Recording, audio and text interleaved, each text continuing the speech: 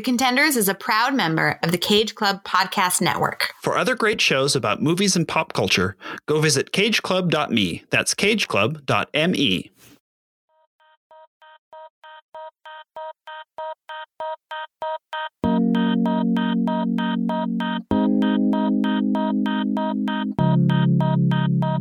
You ever hear Walter Harvey makes Harvey bars? He's starting a girls' baseball league, so he can make a buck while the boys are overseas. Want to play? Huh? How hard can it be to make a lineup? Come on. Oh, yeah? Well, why don't you do it, Oregon? Me? Yeah, you. All right, May, center field, lead off. She's good. There's no crying! There's no crying in baseball! Welcome to The Contenders, the show about the movies made by and starring women who refuse to play by the rules. I am Tobin Addington. And I'm Aislinn Addington. And this morning, whenever you're listening, we have two famous and fantastic guests with us today. So we have Cage Club's own Mike and Joey. Hello there. Hi, thanks for having us. Thanks for joining us. We've never had two guests before, have we? Really? New ground. I thought we did once. Wow. We did. No, we were going to, but they couldn't both join us. You're right. You're right. Yeah. So this is all kinds of. It's like it's a second because you're both returning, and a first because we have four and you're here together, and this is very exciting. Whew. Yeah. A lot of synergy. Pressure. A lot of pressure. Brand synergy here. And we are here today to talk about, we're staying in 1992 after last week's film, but a very different movie this time. We're going to be talking about Penny Marshall's League of Their Own. I'd like to know sort of what everybody's history is with this movie, when you first saw it, your experience of it over the years, and what brings you to our show tonight. Aislinn, when did you first see League of Their Own? I believe we saw it at the same time. I think we did. I believe this is a movie that we went to as a nuclear family. I believe all four of us went, which happens sometimes, but it's hard to find something that really speaks to all of us. Yes. And as I was watching this in preparation yesterday, I thought to myself, this is kind of that perfect, Disney-ish, if you will, like family movie where there is a little something for everybody here. So it makes sense to me that we would have watched it all together in the theater, as I recall. Yep. What I didn't realize until watching it yesterday was how well I know this movie. So in addition to us going in the theater together, we must have rented it, if not owned it at a certain point, and watched it many, many times because I knew all the lines and I didn't anticipate that. I knew I had seen it several times, but I didn't realize how much of it is in my head, which made me happy. But yeah, I don't know. I've seen it many, many times apparently, or a few, and it's just really, really stuck for me. So I believe we saw it in 1992 at a matinee when my mom probably had licorice stashed in her purse. Mm-hmm. Yep. That tracks. That all tracks. And yeah, we did for sure own a VHS copy of this. This is a movie that got put on like Sunday afternoons. I think, with some regularity. Probably while we were braiding my hair. Exactly. Which may be why the lines. Your sort of head was down as you were as your hair was being braided. Mike, what about you? What's your history with the League of Their Own? So my persona on the Cage Club Network is that of someone who's not very much into sports movies. It's changing, though. It has changed, but that's not entirely the case exactly. I saw this in theaters, actually, back in the day. I went with my buddy. I had grown up playing Little League and baseball. It was always a part of my childhood. But yeah, I remember just sitting there sort of like mesmerized in a lot of ways. Like it's such a fantastic movie. It's so well made and it's really well crafted and there's so much great talent. And I don't know, I recognized a lot of the actors. Like I was a Gina Davis fan from Beetlejuice and stuff. And mean, Madonna, I mean, I had seen some of her previous work. So, but I remember it being like a big deal. She was in here sort of like a stunt casting thing. And then everyone's like, wait a minute, like she works really well here. Like what's happening? And then Rosie is great. Like, yeah. And, you know, like Island, like I found myself sort of like talking along to this movie. Like I was like quoting it like a lot and stuff. And I just like really also realized I really knew this movie very well. I just think it was a fixture. It was like one of those movies we took to the shore over the summer and just like was on HBO a ton. And, you know, you sit down and you catch 5 minutes and before you know it, you've watched the whole movie. It's like that kind of thing to me. And it's got that kind of vibe. So I had a great time rewatching it. I'm really glad to be here talking about it. So yeah, a lot of good fun. Cool. Joey, how about you? I saw it for the first time ever tonight. Whoa. No. Wow. Really? Yeah. Yep. Aren't you the baseball person? Yeah, but I don't really like sports movies. I mean, I like sports, but sports movies to me, this is going to make you sound terrible. It feels like everyone either ends with like they win or they lose and they learn a lesson. And it just, there's the good ones. in sports? No, but I'd rather watch sports than a sports movie. Oh, all right. Well, that's fascinating because I would so much rather watch a sports movie than sports. Yeah, it's like all the best parts of the sport, right? Like it's the exciting. Right. I was like, wow, baseball's exciting. I would rather watch Bravo. My interest in sport stretches about as far as movies, but that does surprise me. So this is great though to have somebody whose exposure is so recent, since the rest of us sort of knew this movie. I'm a real baby. I'm gonna live vicariously through your eyes tonight. Yes, that is so exciting. That's the whole. Not the whole point, but I guess the teaser here is that Mike and I just started the Tom Club, the Tom Cruise and Tom Hanks podcasts, and so we are sort of just like a backdoor, not pilot, like a backdoor mid-season pickup or something. But we were talking a lot about how a lot of these early movies for both Tom Cruise and Tom Hanks I've never seen, and so Mike's seen most of them for each actor, and this is just one of the many movies that we'll be covering, you know, this year and next that I have not seen that I really probably should have seen. So this, you know, might get ready for a whole lot of this in the next, year and a half. Tobin, could you give us 2 bits of film history for A League of Their Own? Sure. And to lead into these, I should say, I think, because I don't think you've mentioned it yet, that the reason for moving this up on our schedule was the recent passing of Penny Marshall, the director and producer of this movie. Was she Laverne or Shirley? I can't keep them. I don't know which one she was. I'm pretty sure it was Laverne. I remember she always had the big L embroidered on her shirts and everything. Okay, yeah, that's right. That makes sense. Right. So Laverne and Shirley. We've talked in this podcast before about actors who go on then to direct or produce, sort of define their career in a new way, especially as the sort of number of roles for women as they get older. The number of roles get smaller, and hopefully that's changing. But in general, that kind of happens, and I think Penny Marshall is a great example of someone who had success as an actor and then moved behind the camera to also have great success. So first bit of film history. So the first cut of this movie was 4 hours long and full of all kinds of backstory about all of the women players. And you would learn about their sort of where they came from, their issues at home, and sort of a much more sort of broad view. I would watch that 4 hours. I bet you would. Yeah, release the cut. Release the Marshall cut. Apparently, some of the images from the credit sequence, the ones that don't appear in the film, came out of that, out of those scenes. The movie itself is 2 hours and 7 minutes long, so it's they cut half of that stuff out.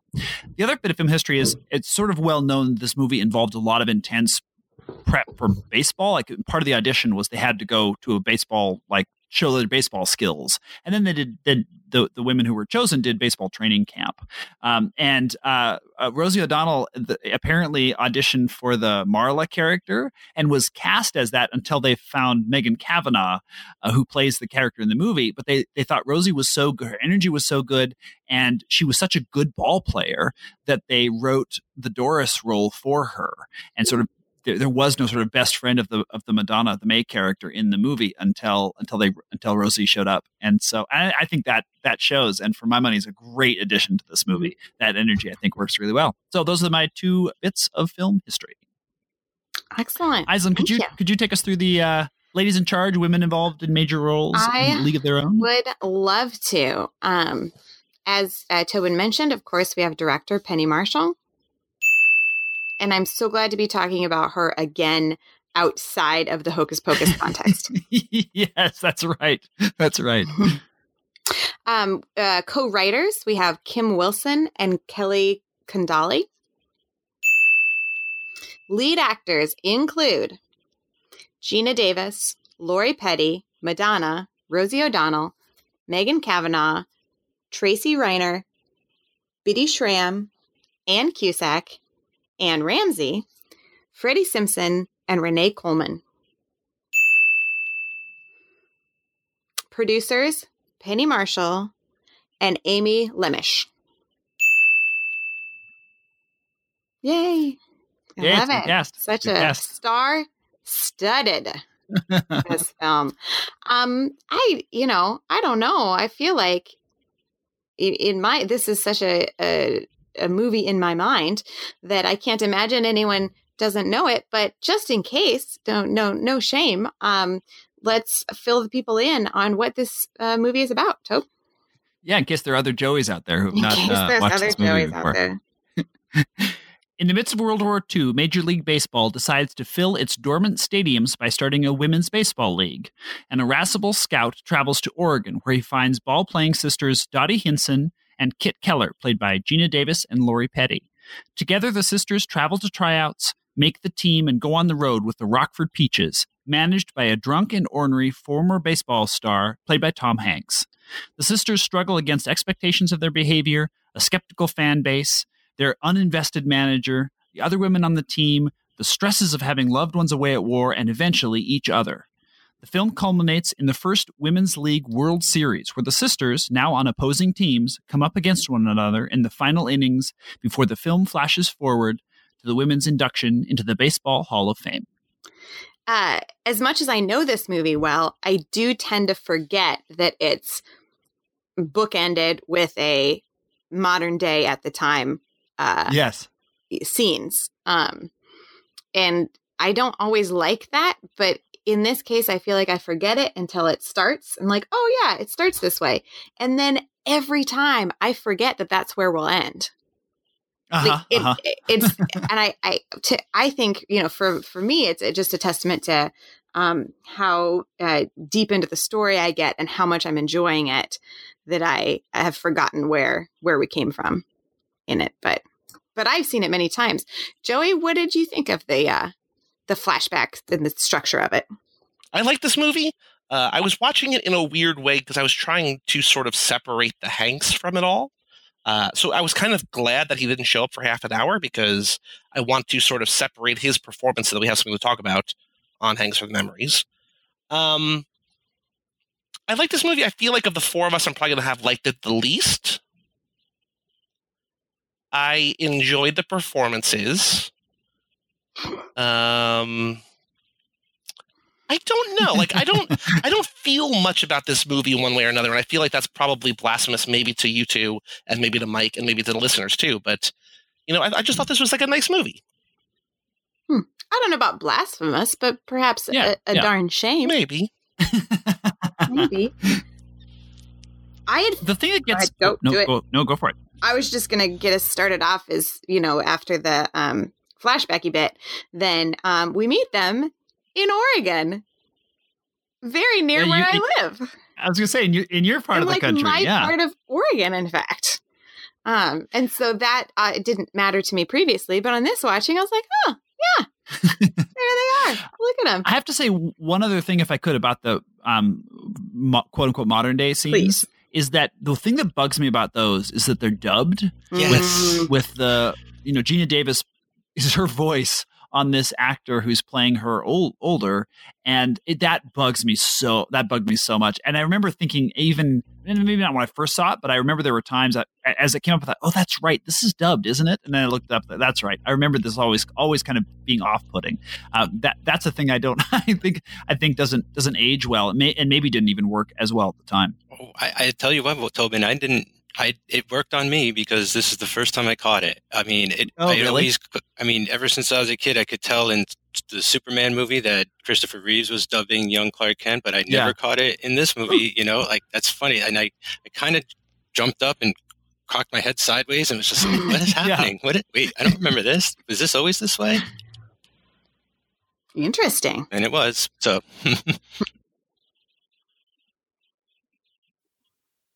yeah, I always love it when we get back into the quote unquote real story in the past, when we're back with Gina Davis's voice coming out of Gina Davis, the actor's mouth. And yeah, I always love to see Oregon. And then we get John Lovitz showing up, which in a the part that was written for him apparently, and shows, right.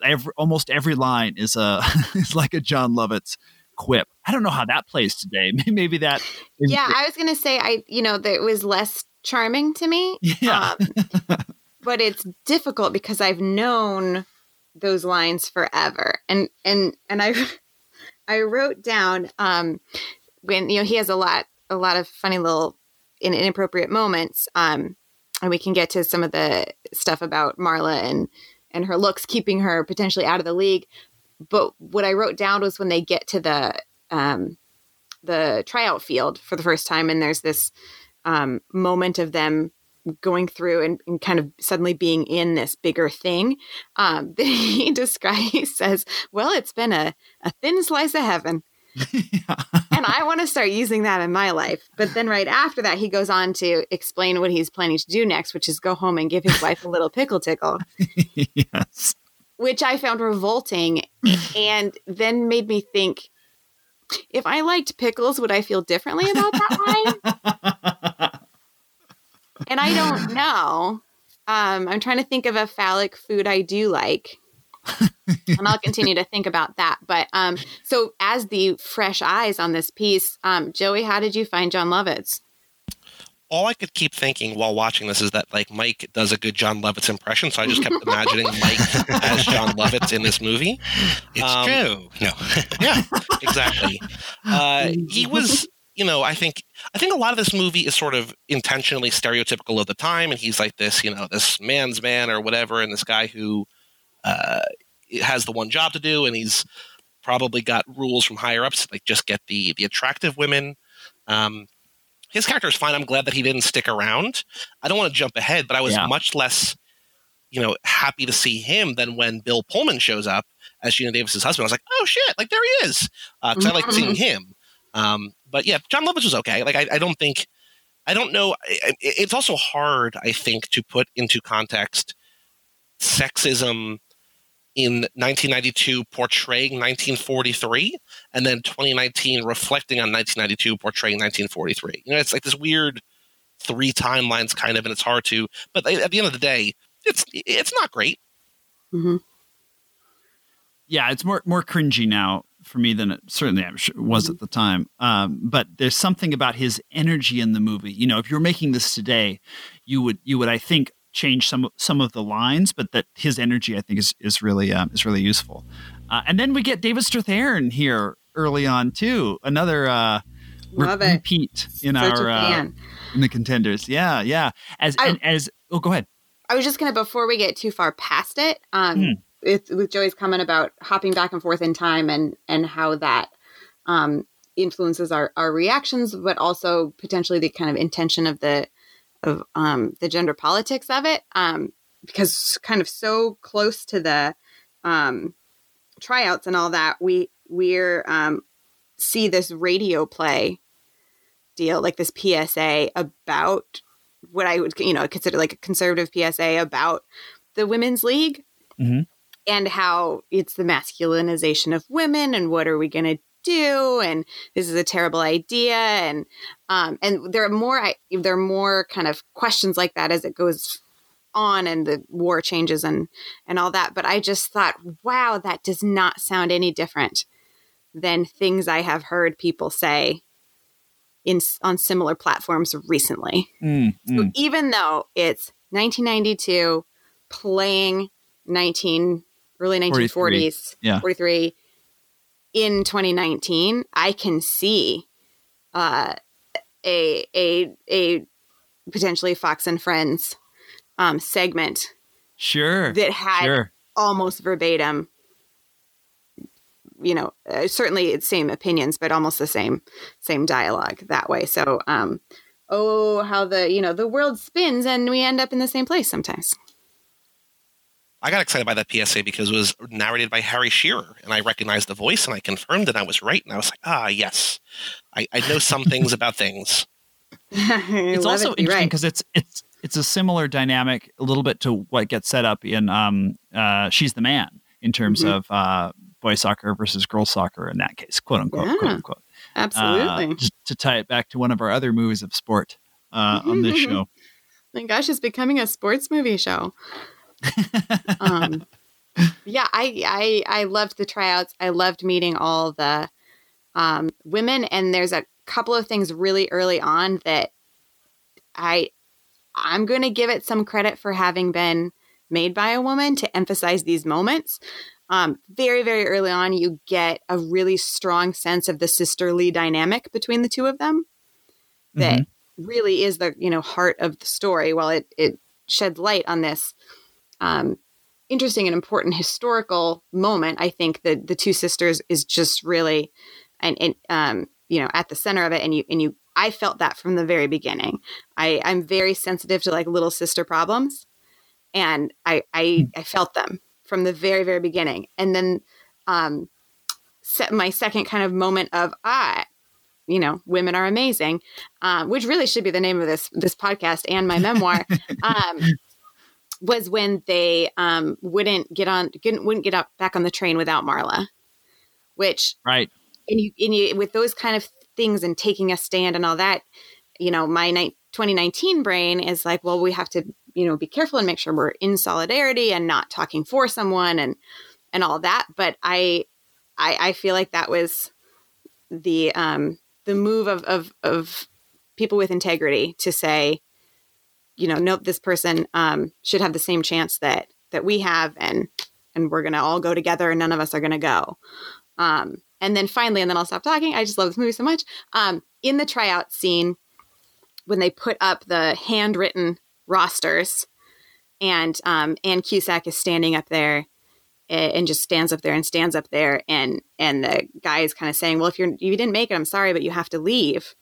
And it's not that she didn't make it. She did make it, but she can't read. So she doesn't know that she made it. And that was, again, with my 2019 brain, such an illustration of institutional barriers and how it's they're literally on a playing field that everyone assumes is level. But as we know, that does not exist. And so this one kind of deficit in her experience could influence the rest of her history and the history of the league if you want to make it a big, big deal. And so all it takes is someone else standing up and saying, how can I help you with this? How can I assist you? And so that we're all on that same page. And so I was getting misty from the beginning. One thing I loved about the bit where they decide they're not going to get on the train without Marla is that they don't say anything. He just says, "Come on, let's go," and they just both simultaneously, without a word, set their bags down. Like just in terms of writing, that's a great it's a great visual gag. It's a great action, but also then for their characters, as you said, say that to build on what you're saying, that they don't even have to discuss it. There's no, and I think that gets to also this idea that in terms of a movie directed by a woman that where I don't know that there was discussion in the script, but like I could see a director saying, "No, we don't need that. We're all going to get it." The thing that makes me feel, sort of in a very fundamental way, that the movie has a woman behind it in a strong creative role, is that it would be so easy for this movie at this time or any time really to be the David Strathairn character's story. The guy who is put in charge of women's baseball and doesn't kind of want to be, and then gets sort of turned around by it, and in the end sort of champions it so it can last for another 8 or 9 years. And the fact that he has this arc and these really forceful scenes. You could see somebody saying, that's the movie. But in this case, that's not the movie. He's like, one of the subplots in this movie. And I think that sort of on a very fundamental level, the movie's just so interested in these women's lives and what baseball does for them and what they do for baseball. Yeah, maybe excellent that footage is on the cutting room floor or somewhere. Yeah, maybe that's part of that other 2 hours we're missing. Again, I'll watch it. Eisen, you glossed over a little bit that the person who says to the woman who can't read that she should go or stay is Major Briggs. Right. Oh, yes, you're right. I'm sorry. It was on the next page. I hadn't turned my page yet. Okay. Just want to make sure we get that in there. That Major Briggs has a role as sort of what they seem. Yes, as one of the other ends up being a manager of one of the other teams. Yeah. Oh, and I'm also contractually obligated to point out that he is Dana Scully's dad on the X-Files. Oh, is he really? Don S. Davis. Yes. I mean, he dies in the first season. He dies like the first or second episode that he's in. It's very, very early. Very early. But yeah, no, I love him as an actor, and I love him in things, and yeah. Speaking of actors, how do you all feel about Madonna and Rosie and their collaboration here in this movie? As a guess how? Oh, sorry. Sorry, I assumed Tobin was speaking directly to me. As a big fan of the Rosie O'Donnell show in the 90s, this reminded me of. I mean, this is where they met and how they became friends. And at the time, it I think based a lot on reputation and perception, it seemed like what this unlikely pair. But their bond, one, because they spent so much time together in their baseball camp and all that, but they have kind of biographically and so much in common and similar hardships and experiences in childhood and things that they became best friends. I do not know the status of them currently, but in the Rosie O'Donnell show era, they were Mo and Ro, and they were besties. And so they're buds, yeah. I loved seeing that. And I think with some distance from the perception of stunt casting of Madonna, I kind of loved their back and forth. And even though there is some very clear Rosie ADR throughout it, I love how she's constantly highlighting first her friend May, but then others on the team. I mean, just team player, that character that they created for Rosie is, I loved her. I'll stop. Y'all can talk. Yeah, I thought it was incredible when you mentioned that they created this character for Rosie because her and Madonna feel like, inseparable to me. Like they just click so well. They're like a vaudeville act in the middle of this movie. And I mean, I feel like everybody's so great and like, I don't know, like characters really pop like the Lovitz guy, like he's a caricature, like he's not people are like that. I'm sure like there's aspects, but like he's full tilt, like slimy sort of, baseball scout. But like, like the Gina Davis character, like I don't get anything, false from her or anything. Like, characters are played straight and others are played sort of more on the edge. And I think they sort of follow a little more along that line. I mean, like they're just more comic relief and stuff, and they work great together. And I was just reminded of how much I enjoyed watching the two of them perform with each other. So. Let's play a game with how long it took me to realize it was Madonna. Oh, wow. Wow. Is it because you knew her blonde, Joey? Most of the movie where I was like, oh, right, Madonna's a big character in this movie. I wonder who she is. And I was like, no, that's Madonna. Was it like the swing dancing that might have tipped you off? You're giving me too much credit, Mike. It is well after the swing dancing. Oh, no. Wow. I just don't know. Like, I am young, number one. Young-ish. Number two, I just don't know what Madonna looks like. Number three, also hair blindness. Obviously, I know Rosie, but Madonna, I was like, all right, Madonna. who is Madonna in this movie? And like, oh, she's basically the star of the movie in a way. So, yeah, it took me a long time. But I wouldn't go that far. I would say featured player.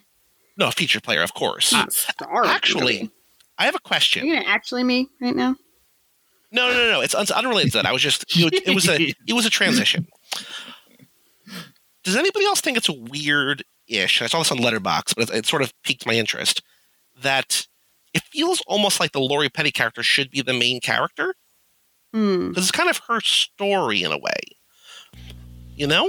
Or no? I like that I was getting it more like it was the sisters' story. Like we were going to be following both of them a lot. And for the most part, I think we are. That is the main thread, for me at least. That's where we start. That's where we end. And that's where like a lot of the conflict is. And I think it kind of changes a little towards the end where it becomes a little more everybody's story. It becomes more of like the Peaches team in general to me, where when Lori Petty gets traded, that's when I'm like, oh, okay, now it's leaning more toward being Gina Davis's story. We're spending time with her husband's backstory, going to war and talking to Hanks on the bus and stuff. But yeah, for me, I was like, oh, it's about the sisters. And then by the end, I was like, maybe it's more the Gina Davis character story, because it is her flashback as well. Yeah, the whole movie is pegged off of Gina Davis's flashback. It's her we meet at the beginning, and we don't know what's going on with her sister, although it's sort of alluded to. And then sort of we leave from her and then come back to her at the end. Yeah, I can see what you mean, though. It's more of a two-hander between them, right? And that sort of, yeah. Again, the movie there's enough going on in the movie, and the characters all have enough to do and enough conflict, and you could follow any one of them. I wonder if they were, made this today, if it would be a TV show. And actually, apparently it was. It did a season in 1993, or maybe not quite a season, but they did a TV show version of the same name. And I wonder if that would sort of allow them to sort of go deeper that way. The same name and some of the ensemble players. Oh, is that right? Yeah. Like Marlo was in it, and Betty Spaghetti and stuff. I felt like, and maybe I'm taking it too far, but I appreciated having so much of both of the sisters there, and then to a larger extent, I think it's true of the whole team. But yes, it's Gina Davis's point of view, but I feel like we get a real sense of what this was for each of them. So, for Gina Davis, it was, I think, more about supporting her sister and supporting the war effort in a way, because she had the tie of it to her husband being there and just being in the world at that time, but that kind of specific personal tie. And for Kit, it was much more about this opportunity and to get out and to play. And so I liked having those different, highlighting both of those, and that it's okay for the same thing to mean something wildly different to the two of them, but also then kind of to each of them in their little worlds. It was originally supposed to be Deborah Winger as the Dottie character and Moira Kelly as the Kit character. Oh no. And yeah. And Moira Kelly, she hurt her ankle on the cutting edge, so had to drop out, and then that pushed them back, and so then they sort of recast. But the cutting edge, man, toe pick. Yeah, we covered that on Wistful Thinking. I was on that episode for the Olympics month. Nice. Oh, there you go. I kind of wish, going to what Isla was, or what you were saying, Tobin, about it being a TV show. Like I kind of wish. Like, I wish that the movie was closer to 4 hours than 2. Not that I would have, wanted to watch a 3 or 4 hour movie, but it feels like the writers love all of these characters so much and want to include so much of so many of them. And I feel like it's not like it feels unfocused, but it feels like there's just so much going on that it feels like I kind of want more sort of fill in the blank of the world and of the characters and all that. You know what I mean? Mm-hmm. Totally. Yeah, I feel like the movie did a really good job, actually, of like starting with 2 characters and spreading out like to Lovitz, and then we get to the training camp, and like we're meeting like 4 and 5 more people, and then where they're a team and we're starting to meet the team more. Like I thought it did a really good job of sort of like building the world and the team, and by the end we don't know these people like very personally, but I feel like we get a good sense of individually who these people are. Like I could pick them out from a lineup by the end of the movie kind of situation, and I feel like it's very difficult to juggle that many characters in a movie. Even watch other sports movies and you maybe have like 3 or 4 teammates that actually talk, right? And then you have the background teammates that are just like in the dugout or the batter's box or whatever. So like I thought she did a terrific job of trying to include as many characters as possible and not having it get away from itself at any point. I never felt the movie felt out of control or dropped the ball, so to speak, at any point. Speaking of dropping balls, there was some, Tobin, it sounds like you have read more trivia recently than I have, but I remember a story about Kodak throwing them a party.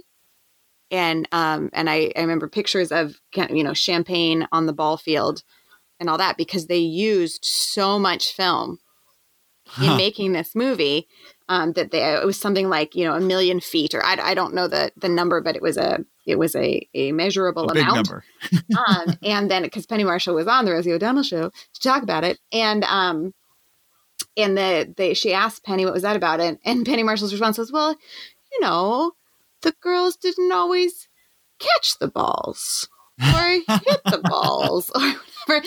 And at the time I didn't really think much about that, but in watching it last night, it's like, oh my goodness, that's a whole extra thing for the actors, but also for the director to be dealing with.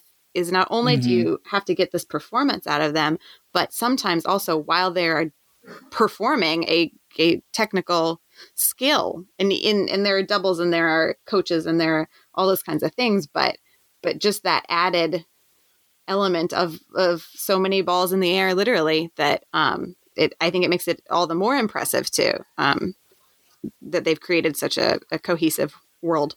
Yeah, it's really true. Speaking of trivia, there's a moment in the movie where Gina Davis is catching a pop fly, I think, and she catches it behind her back. And apparently there was supposed to be a stunt performer to do that job, and they were having a lot of trouble. And so Gina Davis said, well, let me try. And she got it on like the second take or something.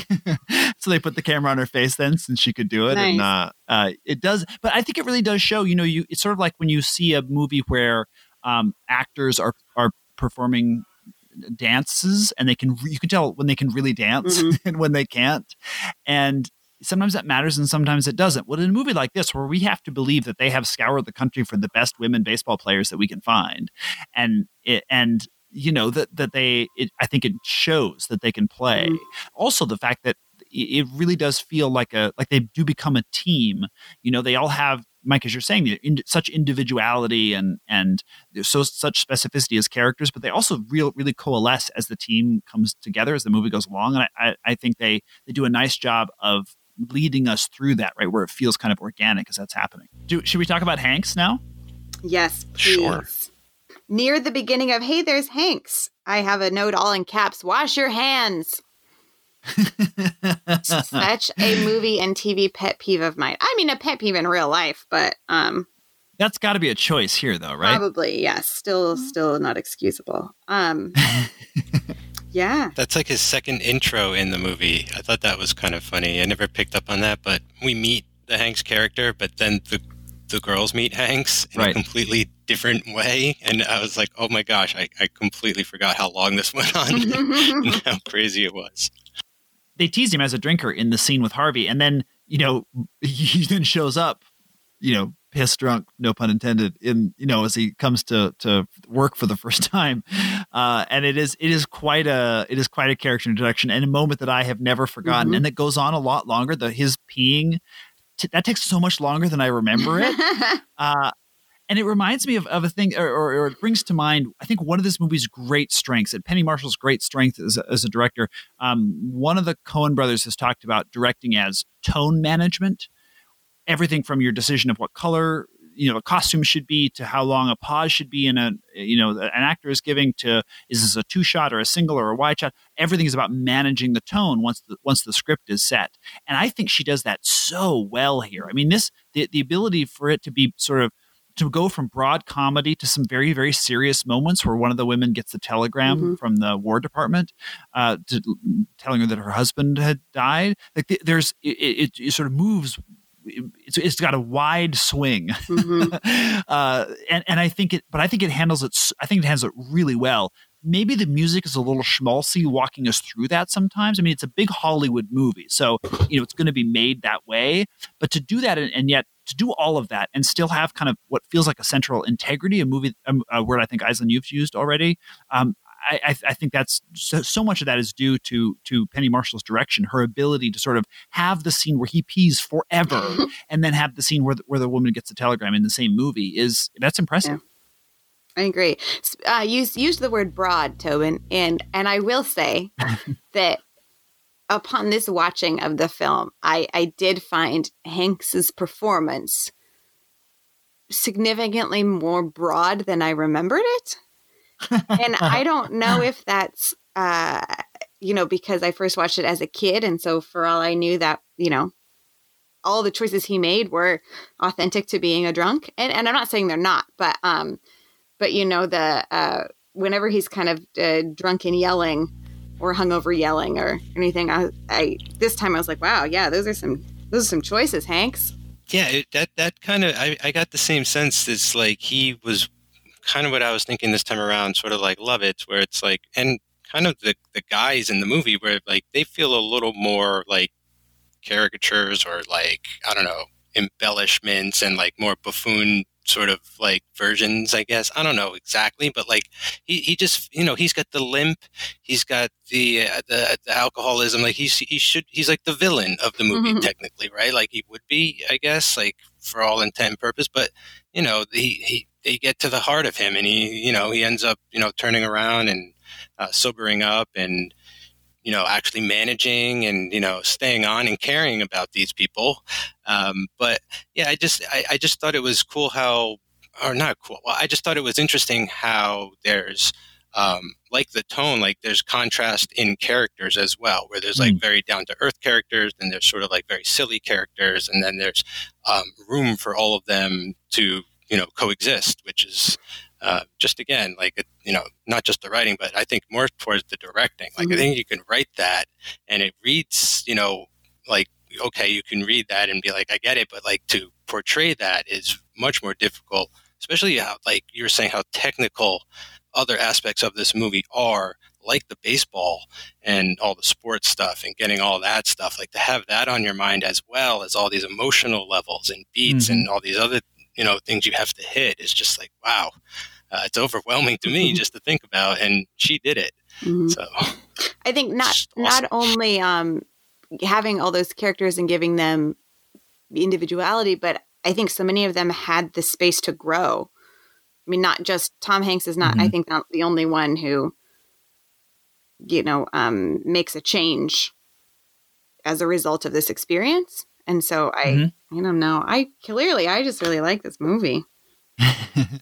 It's an interesting time for Hanks, and I don't want to steal your thunder when you get to when you get to this in the Hanks show. But it's right after these two big flops, Joe versus the Volcano and Bonfire of the Vanities, the year before, where he was the lead ostensibly in those movies, and they both cratered. And then he does this. He takes this supporting part where he's heavier and he's drunk and he's mean. He is mean through this movie. It's one of the things I really appreciate about his performance in here is that he never really gets nice. Like he cares. He becomes to really care, but he cares with the same fierceness that he sort of hated the whole thing to begin with. And he's always yelling at them. And that great "There's no crying in baseball," the famous sequence. Like he's being pretty ruthless in that moment. But part of that's about his standards for them, right? And how he had been trained as a ball player in his own right. So he's treating them just the same way he was treated. And I don't know, I really appreciated that. And then the next year he goes on to do Sleepless in Seattle and Philadelphia, for which he wins an Oscar. So it's this hinge point for him in his career between this year of flops and this year of super success. And I think this is such a smart role for him to take, and I think he just does beautifully with it. Well, this is also kicking off. I mean, not just Philadelphia and what was it the movie? Oh, Sleepless in Seattle. Sleepless, yeah. But when Mike and I were planning out the Hanks run, like it's like these next 5 or 6 years, like basically the rest of the 90s. It's him doing like Forrest Gump and Toy Story and Castaway. Like it's 2000, 2001. Like there's like this stretch of like 7 or 8 years here where like it's all the biggest movies of the 90s that he's in, like from beginning to end. Like it's just, this is, I think that the definition or description or whatever you want to call it of it being a hinge year is very true, because this takes him from, a movie that I love in Joe versus the Volcano to him suddenly becoming like truly America's dad, and like, these great roles where he's going to win Oscars and be nominated for Oscars and lead like the one of the biggest animated franchises of all time. Yeah, he becomes a superstar, basically. I mean, I remember at the time, too, they were saying it's kind of a comeback role or something. Yeah, I mean, that was a term I remember being heard. And, as a kid at the time or a teenager, I was like, coming back from what? But I didn't understand, the public perception and, the idea of like his movies had flopped and stuff. But yeah, no, just a terrific performance. Unlike, stuff that I had seen him in before. Like, I really feel like he broke the Hanks mold. Like, up until this point, he was sort of playing certain versions or levels of the same kind of stuff, which is great stuff. Don't get me wrong. But this, to me, was the first time where he's, like, really getting into character, I'd say. There's a lot of nice goofballs before this, and there's for sure some after this. But this is like, it is sort of him driving a stake through the heart of that. And I wonder, Aislinn, if that's maybe why he chews into it so much. Who knows? Maybe that's Penny Marshall's, pushing him that direction. Or Mike, as you're saying, like he's got to kind of be the villain for part of this movie, since they're not actually, there's the rivalry between the teams isn't that important until the end, and they don't know that the owners are planning not to continue the league. They only have him to sort of battle against and win over. For whatever reason, though, I think I see what you mean, as about it being big. No pun intended. Being a big performance, but I think it works really well in the movie. Can we talk about my least favorite part of the movie? Yes, please. Yes. They poison a woman. Oh, yes. There's a lot of, and it's brief, but the set dressing, the scene, the scene they create around the violently ill woman with, Tom Hanks fanning the air and the doctor saying, "I've never seen a woman throw up so much," and a lot of, and that's, I think, a real bit of a turning point for the Hanks character. I think there's something about, he's been sick like that for different reasons, but he when we see him, he's taking care of her, a character that he has, up until then, really all we've seen him do is sexually harass her. So it kind of gives him that lovable Hanks quality, but they poison a woman, and there's a lot of vomit, so that they can go dancing. Like, they don't, like, it's not like they poison her for like to save the world. They poison her so they can go out dancing. Yeah. I forgot that they actually said we're going to poison her, like use the word. I remember her getting like food poisoning, but I don't remember them ever saying like, yeah, let's like plotting to do it. That was definitely premeditated poisoning. Madonna, this is like criminal enterprise. So yeah, that was my least favorite part, but it does get us to the saloon and the players cutting loose, and Marla meets the love of her life, and so it's they needed to get there, clearly, but at what cost? Yeah, they were also sort of, part of it's rebelling against because this is what this woman represents is, they all have to act, quote unquote, act like a lady, and they go through all this, like, learn how to, sip tea and to walk gracefully across the room. And she's like their etiquette coach, and they're sort of behave like their chaperone, and so there's something, I agree with you that I in no way condone poisoning anybody. But I think that having her, and I wonder, Aislinn, if for you in particular, if she had just passed out rather than doing all the vomiting, if maybe that would have been 100%, easier. That would have changed it for me. Yeah. Okay. That's why I said I don't know why Yeah. Okay. I don't know why I remembered it that I guess I thought that she had just fallen asleep and they snuck out. Like, that's how I guess my brain was working way back in the day when I first saw it. But yeah. Oh, actually, I have a question for Aislinn. Sure. In terms of the costuming, in terms of the actual in-world, in-film things, what did you think of baseball dresses? Well, I'll answer your question, but then that leads me to something else. Having seen photos of it, I think they look pretty authentic to what they wore, for realsies, in this league, in this era. I really appreciated that their reactions to them, early on, that the players themselves thought, because it's a real kind of, gut punch, because they've been, scouted from around the U.S. and they're there and they're all playing their hardest and wanting to make this thing that, they didn't know really kind of what it was yet. I mean, it's new and they want to be a part of it. And then, okay, we made it. You're ball players. You are in the first, women's first girls, as they say, league, professional league. And then they bring out these skirts and with a model. And I thought their reaction was awesome, because it was, just when we thought we were being taken seriously, now I'm supposed to play baseball in a dress? Like, what? So I felt like they reacted for the audience to that. And then it turns out they can play baseball in dresses. So, and, kind of later on, it's like, well, the dress is not going to be what's going to hold them back. There's a couple of huge montages in this movie, and in one of them you see some of their injuries from sliding in a skirt and all that, but they go for it. And then just the dresses remind me of the actual photos, and that's something I loved in the final scenes, and then a little bit. I guess not credits as more live stuff, but when you're going through the exhibit in the Hall of Fame, and they have all these photos, which, we know that they're photos from the set because they're the actors in them, not the real people. Although some of them were, like the ones in the background were the actual photos. But I just want to give a shout out to whoever's responsible for those. I mean, those photos looked like the old timey photos. You know what I'm trying to say? Like, I feel like they captured for me, they captured what it feels like to look at, your grandparents' pictures of a different time and place. And maybe that's easy to do, totally. But I just felt like it was so effective, because to have me looking at the photo and feeling like it's authentic when I know that that's Gina Davis in that picture.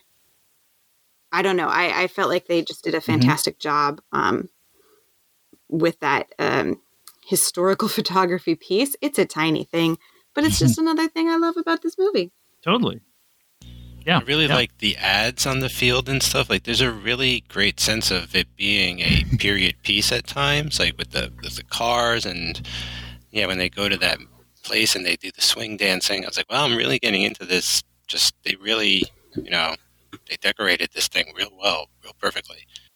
Totally. Speaking of other small things, as you had mentioned earlier, I think in the Rosie section, the ADR, the little additional dialogue recording that we have, there are times where the camera will be on some of the actors, and then they'll move to a different sort of bit of, let's say, the locker room, move to a different pair of actors, and you'll hear the conversation that we just left continue a little bit, and so you just if you're paying close attention, you can hear the little bits of extraneous dialogue that don't have to do with the plot, that are only sort of about the characters, what's going on. And in a lot of movies, it's all kind of pointless. It's just sort of filler.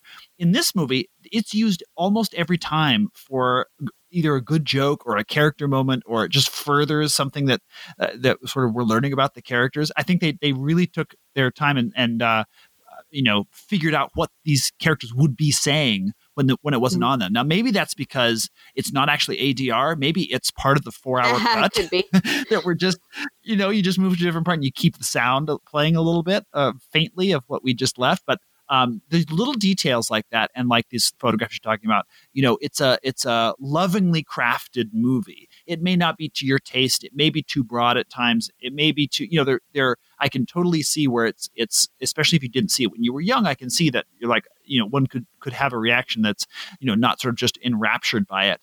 But I do think that you can't dismiss that for a movie of this type, a movie made for a big 4-quadrant Hollywood audience, that they really have invested in who these characters are and all these little these small details that fill out the portrait of the story.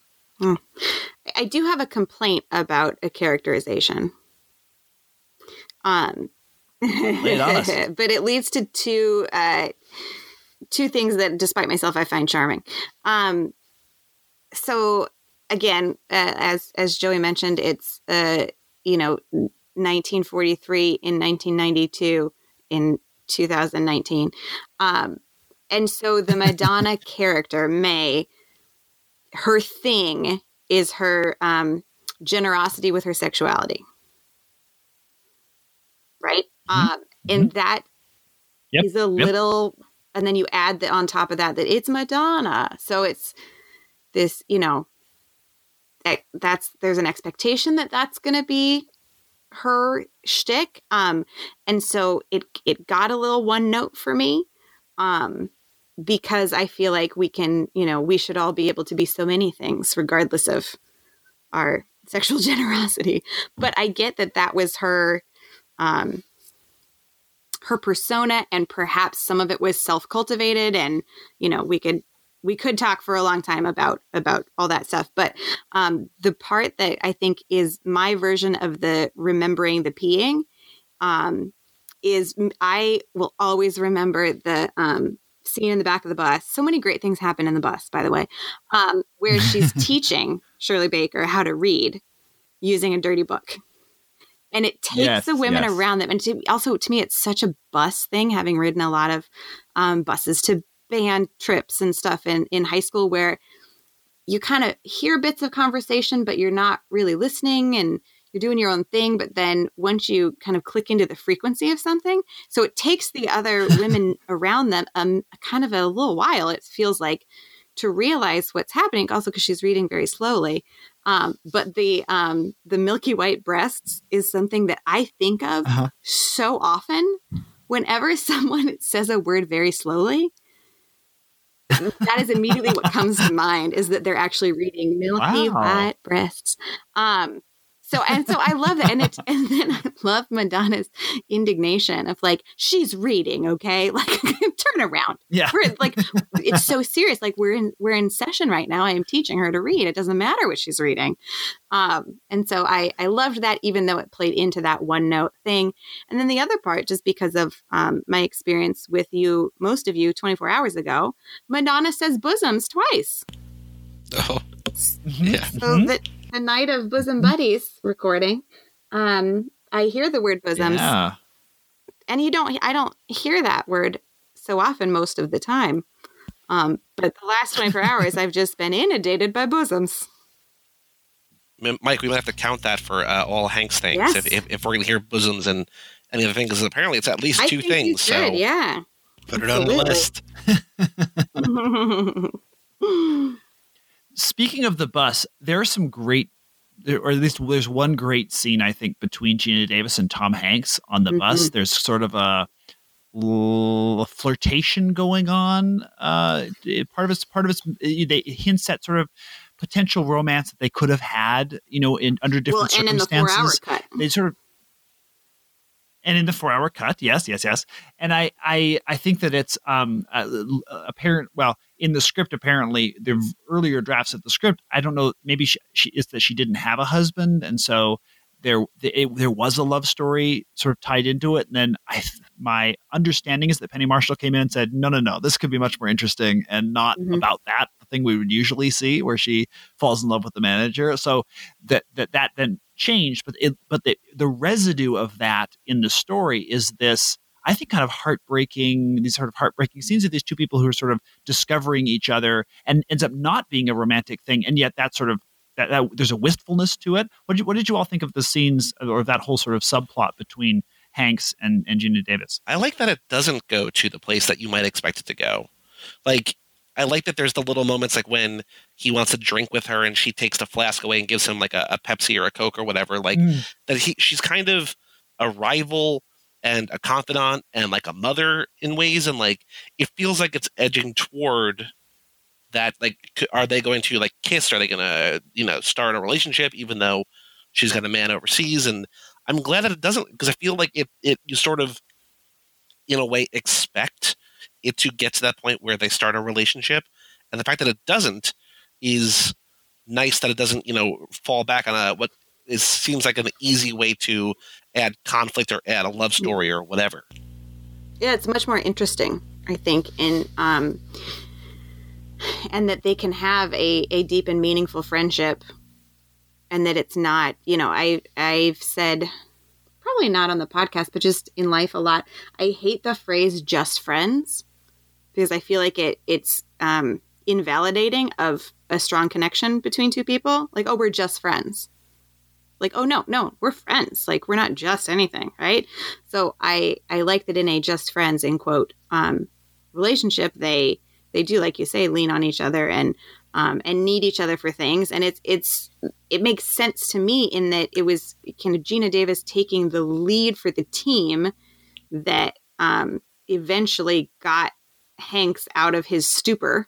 There's that great moment where they're both trying to coach Marla, and she's walking back and forth, back and forth at the plate.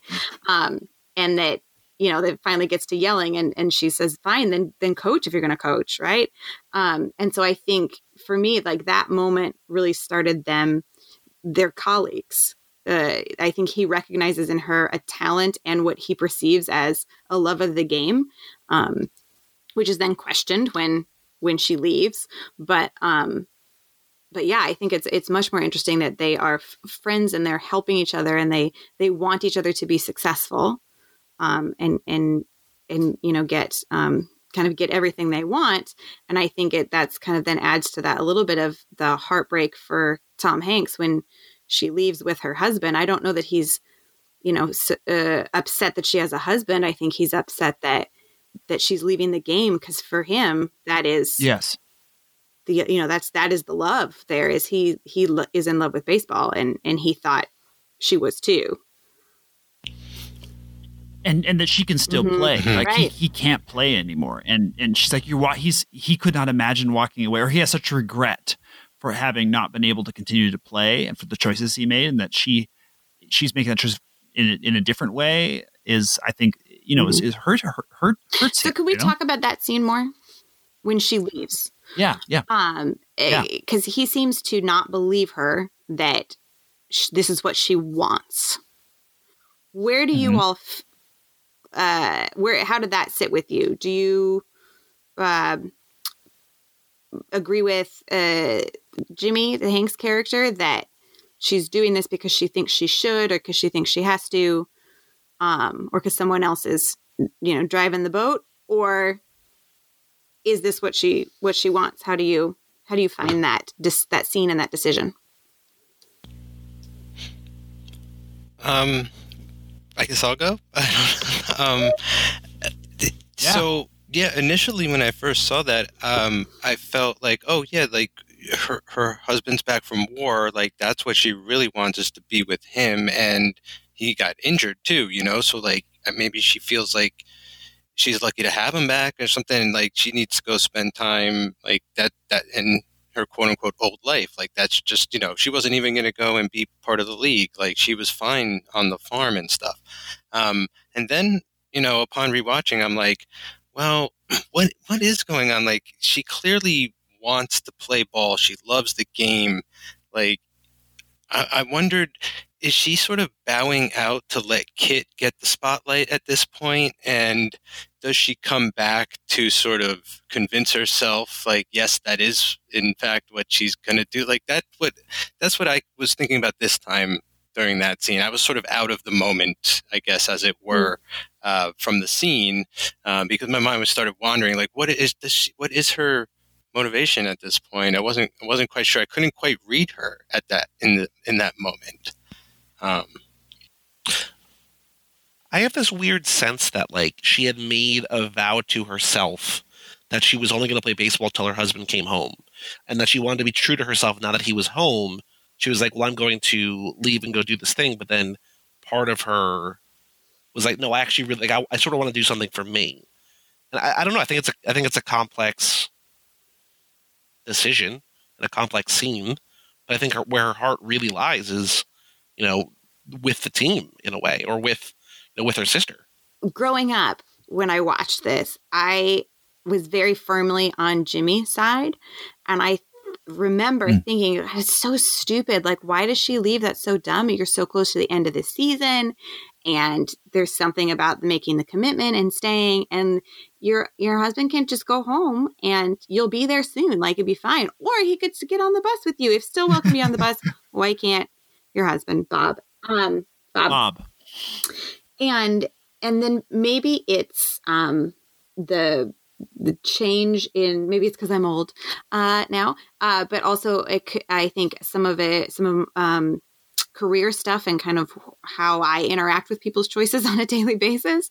I was much more on, I don't know if it's on Gina Davis's side, but like I interpreted it as it's important to let her make this decision. So maybe she did, like Joey said, in her mind have a timeline that had to do with her circumstances. And now that that's done, she's going to go back. I think there is some obligation because she is a wife, and that's a label and identity she takes very seriously.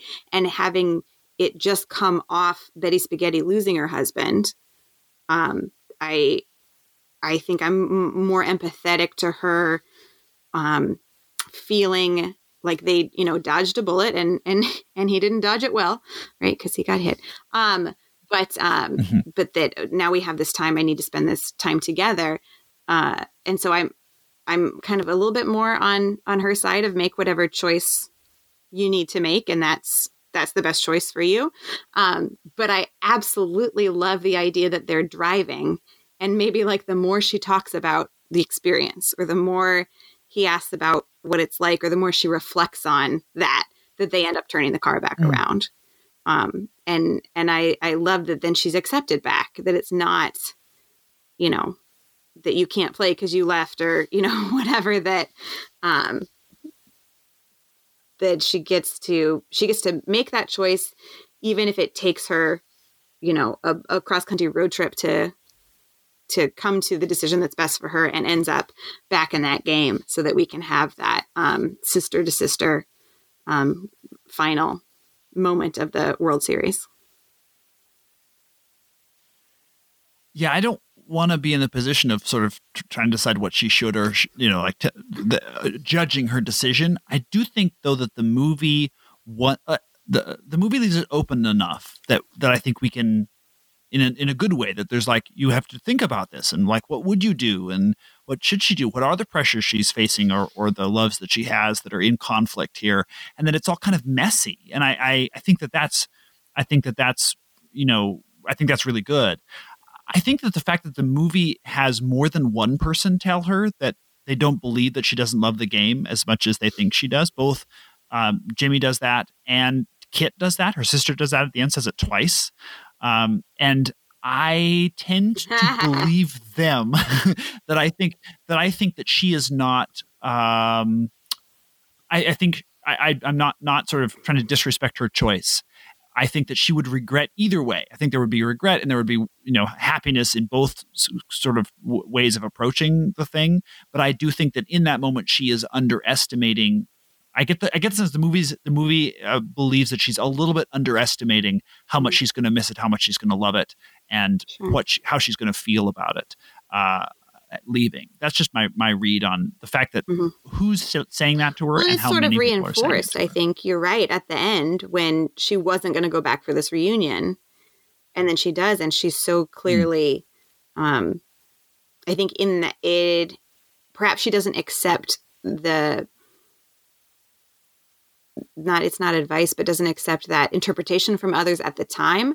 But I think then, in the end, when we're in the more contemporary scenes, I think you see her accept that this was an important chapter in her life, and that she was a contributor to an important moment in, baseball or even just in United States history, that was that they all did something there, and that she's embracing that. I don't know if for the first time, but certainly for the first time in a while, or what have you. So Joey, you'd rather watch actual sports than sporting movies. What do you think of the final play of the World Series, where it's sister versus sister, and does she catch the ball? Does she drop the ball? Did that work for you? It did. I thought it was very thematically appropriate. I do want to point out that. So there's a couple things that I was taking note of baseball-wise, and that final play in today's baseball is actually illegal. You can no longer block the plate like Gina Davis does. So that whole bowling her over would not be allowed today. But 1943, very different game. I also do want to point out, while we're on this little subject, Racine Field is very clearly Wrigley Field, but they don't call it Wrigley Field. But it's where the Cubs play. I mean, even if none of you have ever watched a Cubs game, I'm sure you all know the ivy on the outfield walls, and the whole behind home plate is the same. And even from outside, it's Wrigley Field. It's just Racine Field. So. I didn't clock that because I don't care. But I know the word. Sure, and then that's fine. when I was looking up this and that today, I mean, I was working very hard from 8 to 5. But while I was in a meeting and also Googling some things, it's the character of the chocolate guy, Harvey, in real life was Wrigley. And so maybe that's a little wink to their actual founder or original owner, what have you. Or it's just a good signpost for baseball fans. I don't know. Maybe. Because they were calling it Harvey Field, they were calling it Racine Field. Maybe that was two different places. But I think where they were for a lot of the movie was very clearly Wrigley. Yeah. So if this is based on him, then that, it's true to life. The only other thing I want to point out in terms of actual baseball and history and historical is that when they're at the very end, after we flash back to current day, and they're in Cooperstown and they're at the Hall of Fame, and they go to that sign for Tom Hanks' character. They're he hit 58 home runs in 1936. Only 3 or 4 players in all of history had hit that many home runs in a season by that point, and one of them was Babe Ruth, who'd done 5 times. So I don't know if he's based on a real person. I didn't do any research into that because I was going to save that for Hanks for the Memories. But he would have been one of the greatest players of all time if he was actually their real player. So, can I make one more link for this movie for us, for our show? So Gina Davis does a TV show in 2005 called Commander in Chief, where she plays a vice president who becomes president. Created by Rod Lurie, who made The Contender, the show, our namesake movie. And he named that character, Gina Davis's character, Mackenzie Allen, for Joan Allen. Aww. Yeah. That's awesome. So just to bring it all back. Bring it all back. I wonder if Gina Davis called Bill Pullman to talk about how to play a president. Yes, I hope so. I hope so. So since we're somewhat in the facts and fiction, if you will, of this, does anybody want to play a game? Sure. Yes, please. Yes.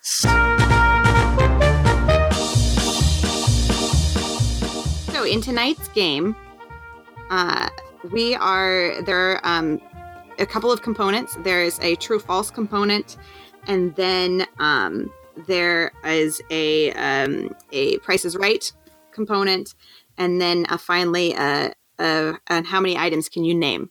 So there are 3 short categories, and I will tell Tobin how many points everyone gets. So to start off with, we're gonna have some true or false. Are you ready? Ready. Or a League of Their Own quiz. Oh boy! Okay. Yes. Okay. So we saw in the movie that these women had chaperones and were required to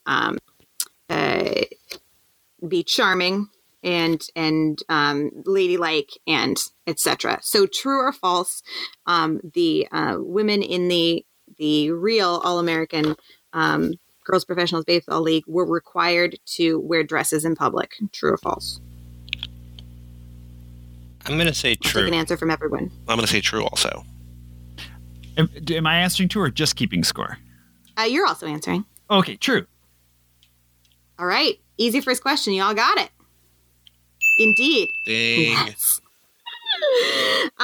Their league was strict on making sure women acted and behaved like ladies. That's not in quotes on my little form here, but let's put it in quotes. When they weren't in practice or at a game, they were required to wear dress and or skirt and act in a ladylike manner. Let's also put some quotes around there. Yes. Secondly, the women in this league were fined for smoking in public. Oh, that's where the whole thing with May comes in with Madonna, right? When they're like, and no smoking, and interesting. I'm going to say, wait, are you asking us, or are you just telling us that? Just true or false? Okay, false. I thought false. I thought that was a statement. I'm sorry. I was going to say true, that it's all part of the same sort of state ladylike. Yeah. So you're saying in public, like in front of other people, not just like when they're together? Yes, I said in public. If they smoked in public, they would get fined by the league. I'm going to say true as well. That is false. Oof. At that period of time, smoke them if you got them. They were, but they were not permitted to consume alcohol. Okay. Ah. So and there's even that one part. Smokes. There's even that one part where Hanks gives Gina Davis like tobacco, the chewing tobacco. I'd forgot it. So they are promoting smoking and tobacco. Well, and this, to be clear, is from an only mildly reliable source about the actual league. So it's not necessarily what would have been portrayed. But speaking of what was portrayed, thanks for the segue. The Charm School montage we have at the beginning was based on an actual set of lessons that the women in the AAGPBL were required to attend. True or false? They had to go to Charm School. I'm going to say true again. Yeah, as well. I'm going to say true too. I'm going to say false, just because it worked for me last time. I love it. It was indeed true. Oh man, we're all tied up. The league had a Charm School, all tied up. One more true or false. As you will recall, there was a league victory song portrayed in the film.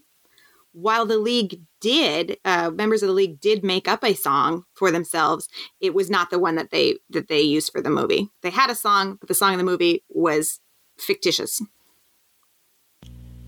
I'm going to agree with that. Oof. Okay, so we've got one true. This is a weird question because the statement sort of contradicts itself almost a little bit. You know what I mean? Like the phrasing, because it's like, well, this part is partially true, but it's also false.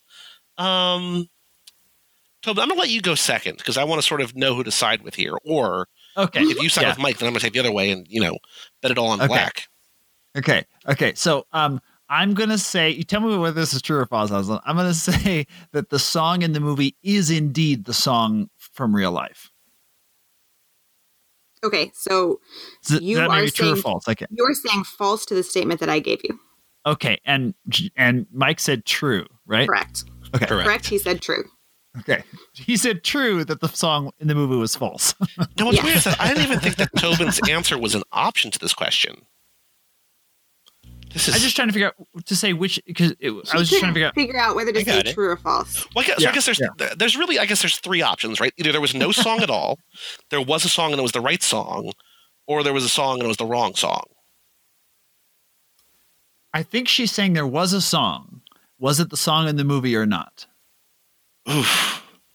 So there's no option for there was no song. Yeah, there was definitely a song. You could choose not to answer. you won't get a point. You won't get a point for that. I'm going to say it was... I'm going to go with Tobin. It was the song. So you were saying the statement I said was false. That's right. Yes. All right. The false have it. It was a song. The All-American Girls Professional Baseball League's victory song was co-written by Levon Pepper, Pear Davis, and Nalda Bird Phillips. All right. And it was the song, according to this thing. So I thought that was pretty awesome that they incorporated the actual sort of fight song that the ladies made up. Okay. That song is one that I remember. When they started to sing it, I'm like, oh yeah. The All-American League. We come from cities near and far. Yeah. Love it. Okay. I've actually, real quick, I have a question because I was sort of waiting to see if this was a true false. I'm assuming it's true. We might not know. But did it actually happen that there was catch a foul ball, earn a kiss, or get a kiss? I don't know. I don't know, but I think the silly promotions are certainly true because it's true of regular baseball. Yeah, true. Yeah, fair enough. Yeah. I just think of the silly things they do at our, Farm League one in Missoula. Okay. All right. Great. What's next? The true false portion is over. So next, it's a fill in the blank, and I can give you options, or you can go rogue if you'd like. So here's the statement: between 1943 and 1954, blank, looking for a number, blank number of women received a chance to play for the All-American Girls Professional Baseball League. So it is I'm looking for a number. I will tell you it's in the hundreds. How many hundred women received a chance to play for this league over its entire run of 11 years? And is this whoever gets closest, or whoever gets close without going over? Okay. Ooh. And it'll be, I'll give you a 2-point win for whoever. This is like the letterbox game on my podcast with Joe too. Like I'm not usually on this side of the guessing. This is pressure. I'm going to say 300. Okay. I'm going to go a little higher than that. I'm going to say somewhere more around like 450. $1, okay. Bob. And Mike has it. The answer is 600.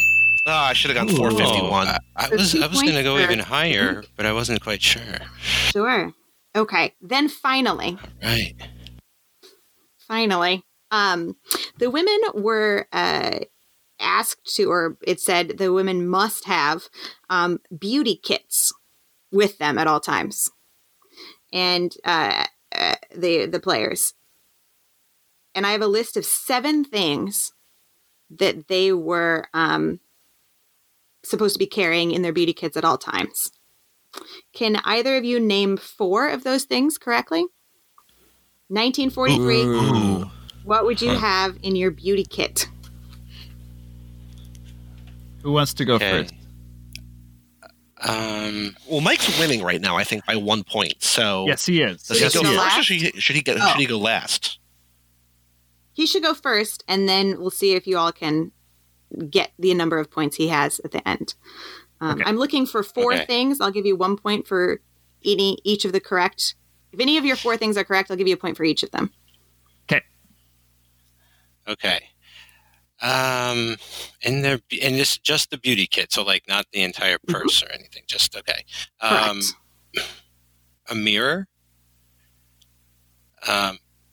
should I just go? Yeah, you just name all your four, and then we'll name all our four. Okay. Yeah. I'd say a mirror, a hairnet, lipstick, and Q-tips. Those are all very good things. You get 1 point for that. Whoa! Okay. Don't tell yet, because I'm not going to. Sorry. I was going to tell him one. Then I know. Yeah, but you don't know which one. No, that's all I was going to say. Yeah, don't tell us anymore. Okay, all right. I'm going to go. I'm going to go now. Please. Okay. I think the one that Mike got right is probably lipstick. I'm going to go lipstick, tweezers,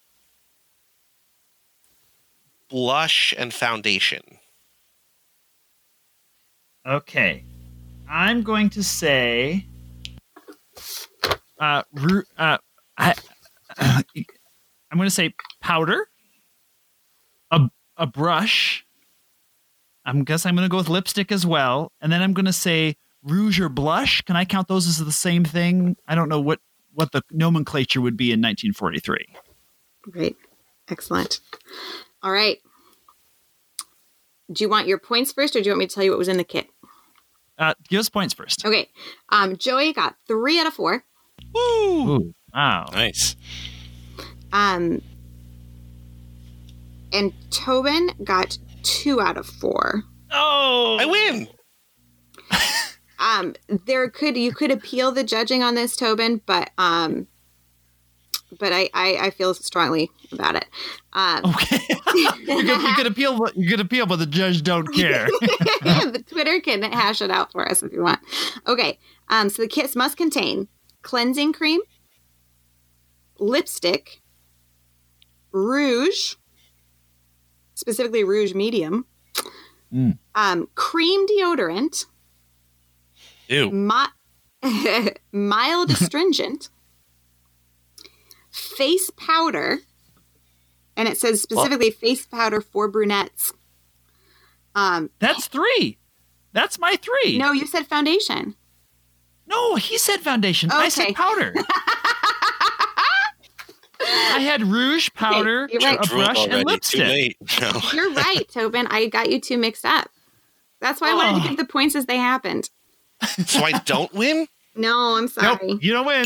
I win. The last 2 things are hand lotion and hair remover. But to me, that means like Nair, not like tweezers. You know what I mean? A product, not a tool. Like they would say tweezers. Mm-hmm. Yeah. Did Nair exist in 1943? No, but I mean, hair removal. Chemical hair removal. Yeah. So I apologize for the terrible scorekeeping.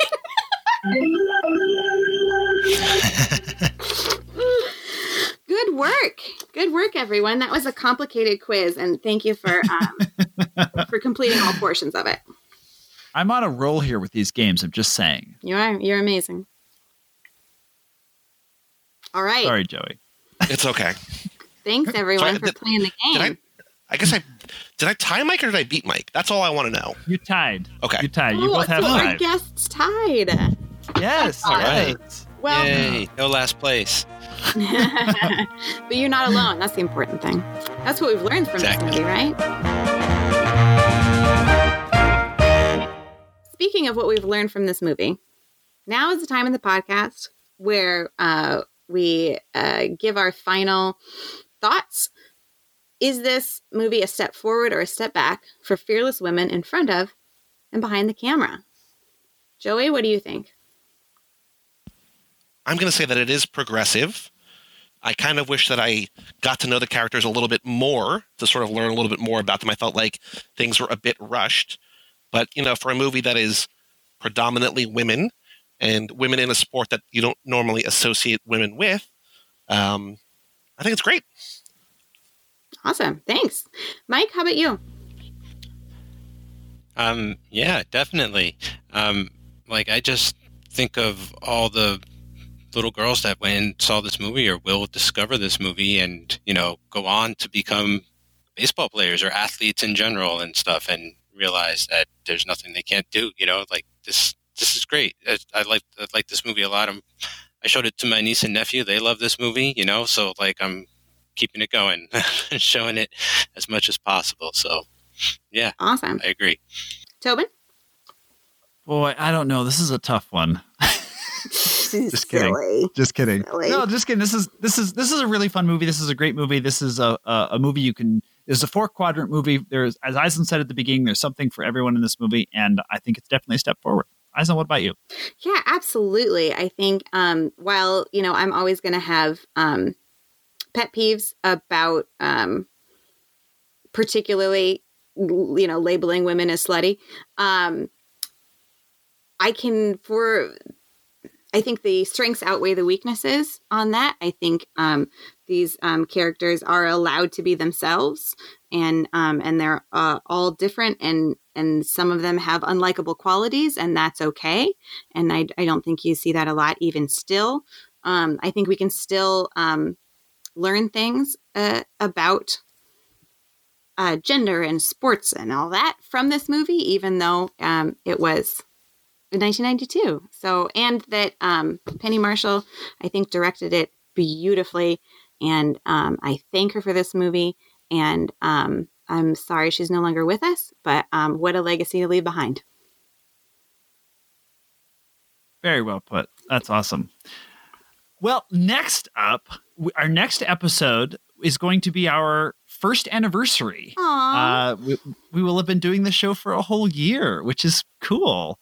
So we are going to bring back an audience, a listener, a favorite guest, and have Joe Bolenbaugh back to talk about the movie Copycat with that guy. What's his name? What's that guy's name in that movie? The incomparable Harry Connick Jr., of course. Yeah, that's right.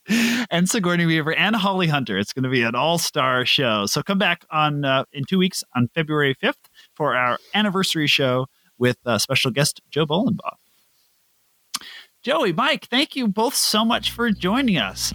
Joey, where can people find you? Just go to cageclub.me and poke around. That is, our baby. That is where everything on that site I put there. So just go have fun there.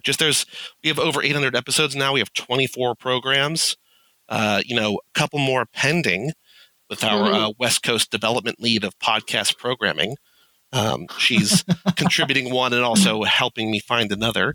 So we got more coming. But yeah, go to cageclub.me and just poke around. Awesome. Mike, thanks for coming. Where can people find you? Yeah, likewise, over at cageclub.me. I think if you do cageclub.me/Mike, you'll go to a page and you'll see all the different programs that I'm a part of. So you could just, check me out there. Listen to your heart's content, and then, discover all the other great shows on the network. Hopefully this will be like a gateway episode for some people. They'll hear this and then they'll go see what else the network has to offer. So thanks for listening. Awesome. And Aislinn, do you want to be found these days, or are you still hiding out? I'm trying to get back into it. I haven't really found any conversations to join on Twitter this week. But I'll try again next week. You can find me on Twitter at SassyNerdMT. And yeah, there might be an Aislinn centric project in the works for the Cage Club Network. We'll have more to say on that next episode. Ooh, tease. All right. All kinds of reasons to come back next time. You can find me on Twitter at Tobin Addington, and you can find us on Twitter at contenders_pod or on Patreon at thecontenderspod.com. Special thanks to our members who've joined at the marquee level or above: Carly B., Sean Flynn, and Jeff Addington. Become a member today, connect with other listeners, and support our show. We here at The Contenders are proud members of the Cage Club Podcast Network. You can explore all their great shows at cageclub.me. And you can keep tabs on all the Cage Club happenings on Twitter at Cage Club Pod. As always, thank you so much for listening. I'm Aislinn Addington. Am I next? Sorry. Yep. You're next. I'm Joey Lewandowski. I'm Mike Manzi. I'm Tobin Addington, and we'll see you next time on The Contenders.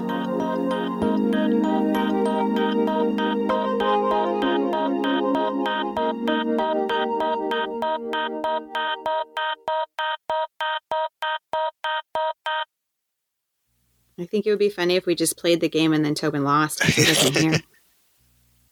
But He'll have all this to go through when he comes back. What should we say about him? See if he listens to the minutes he wasn't here for. Hmm.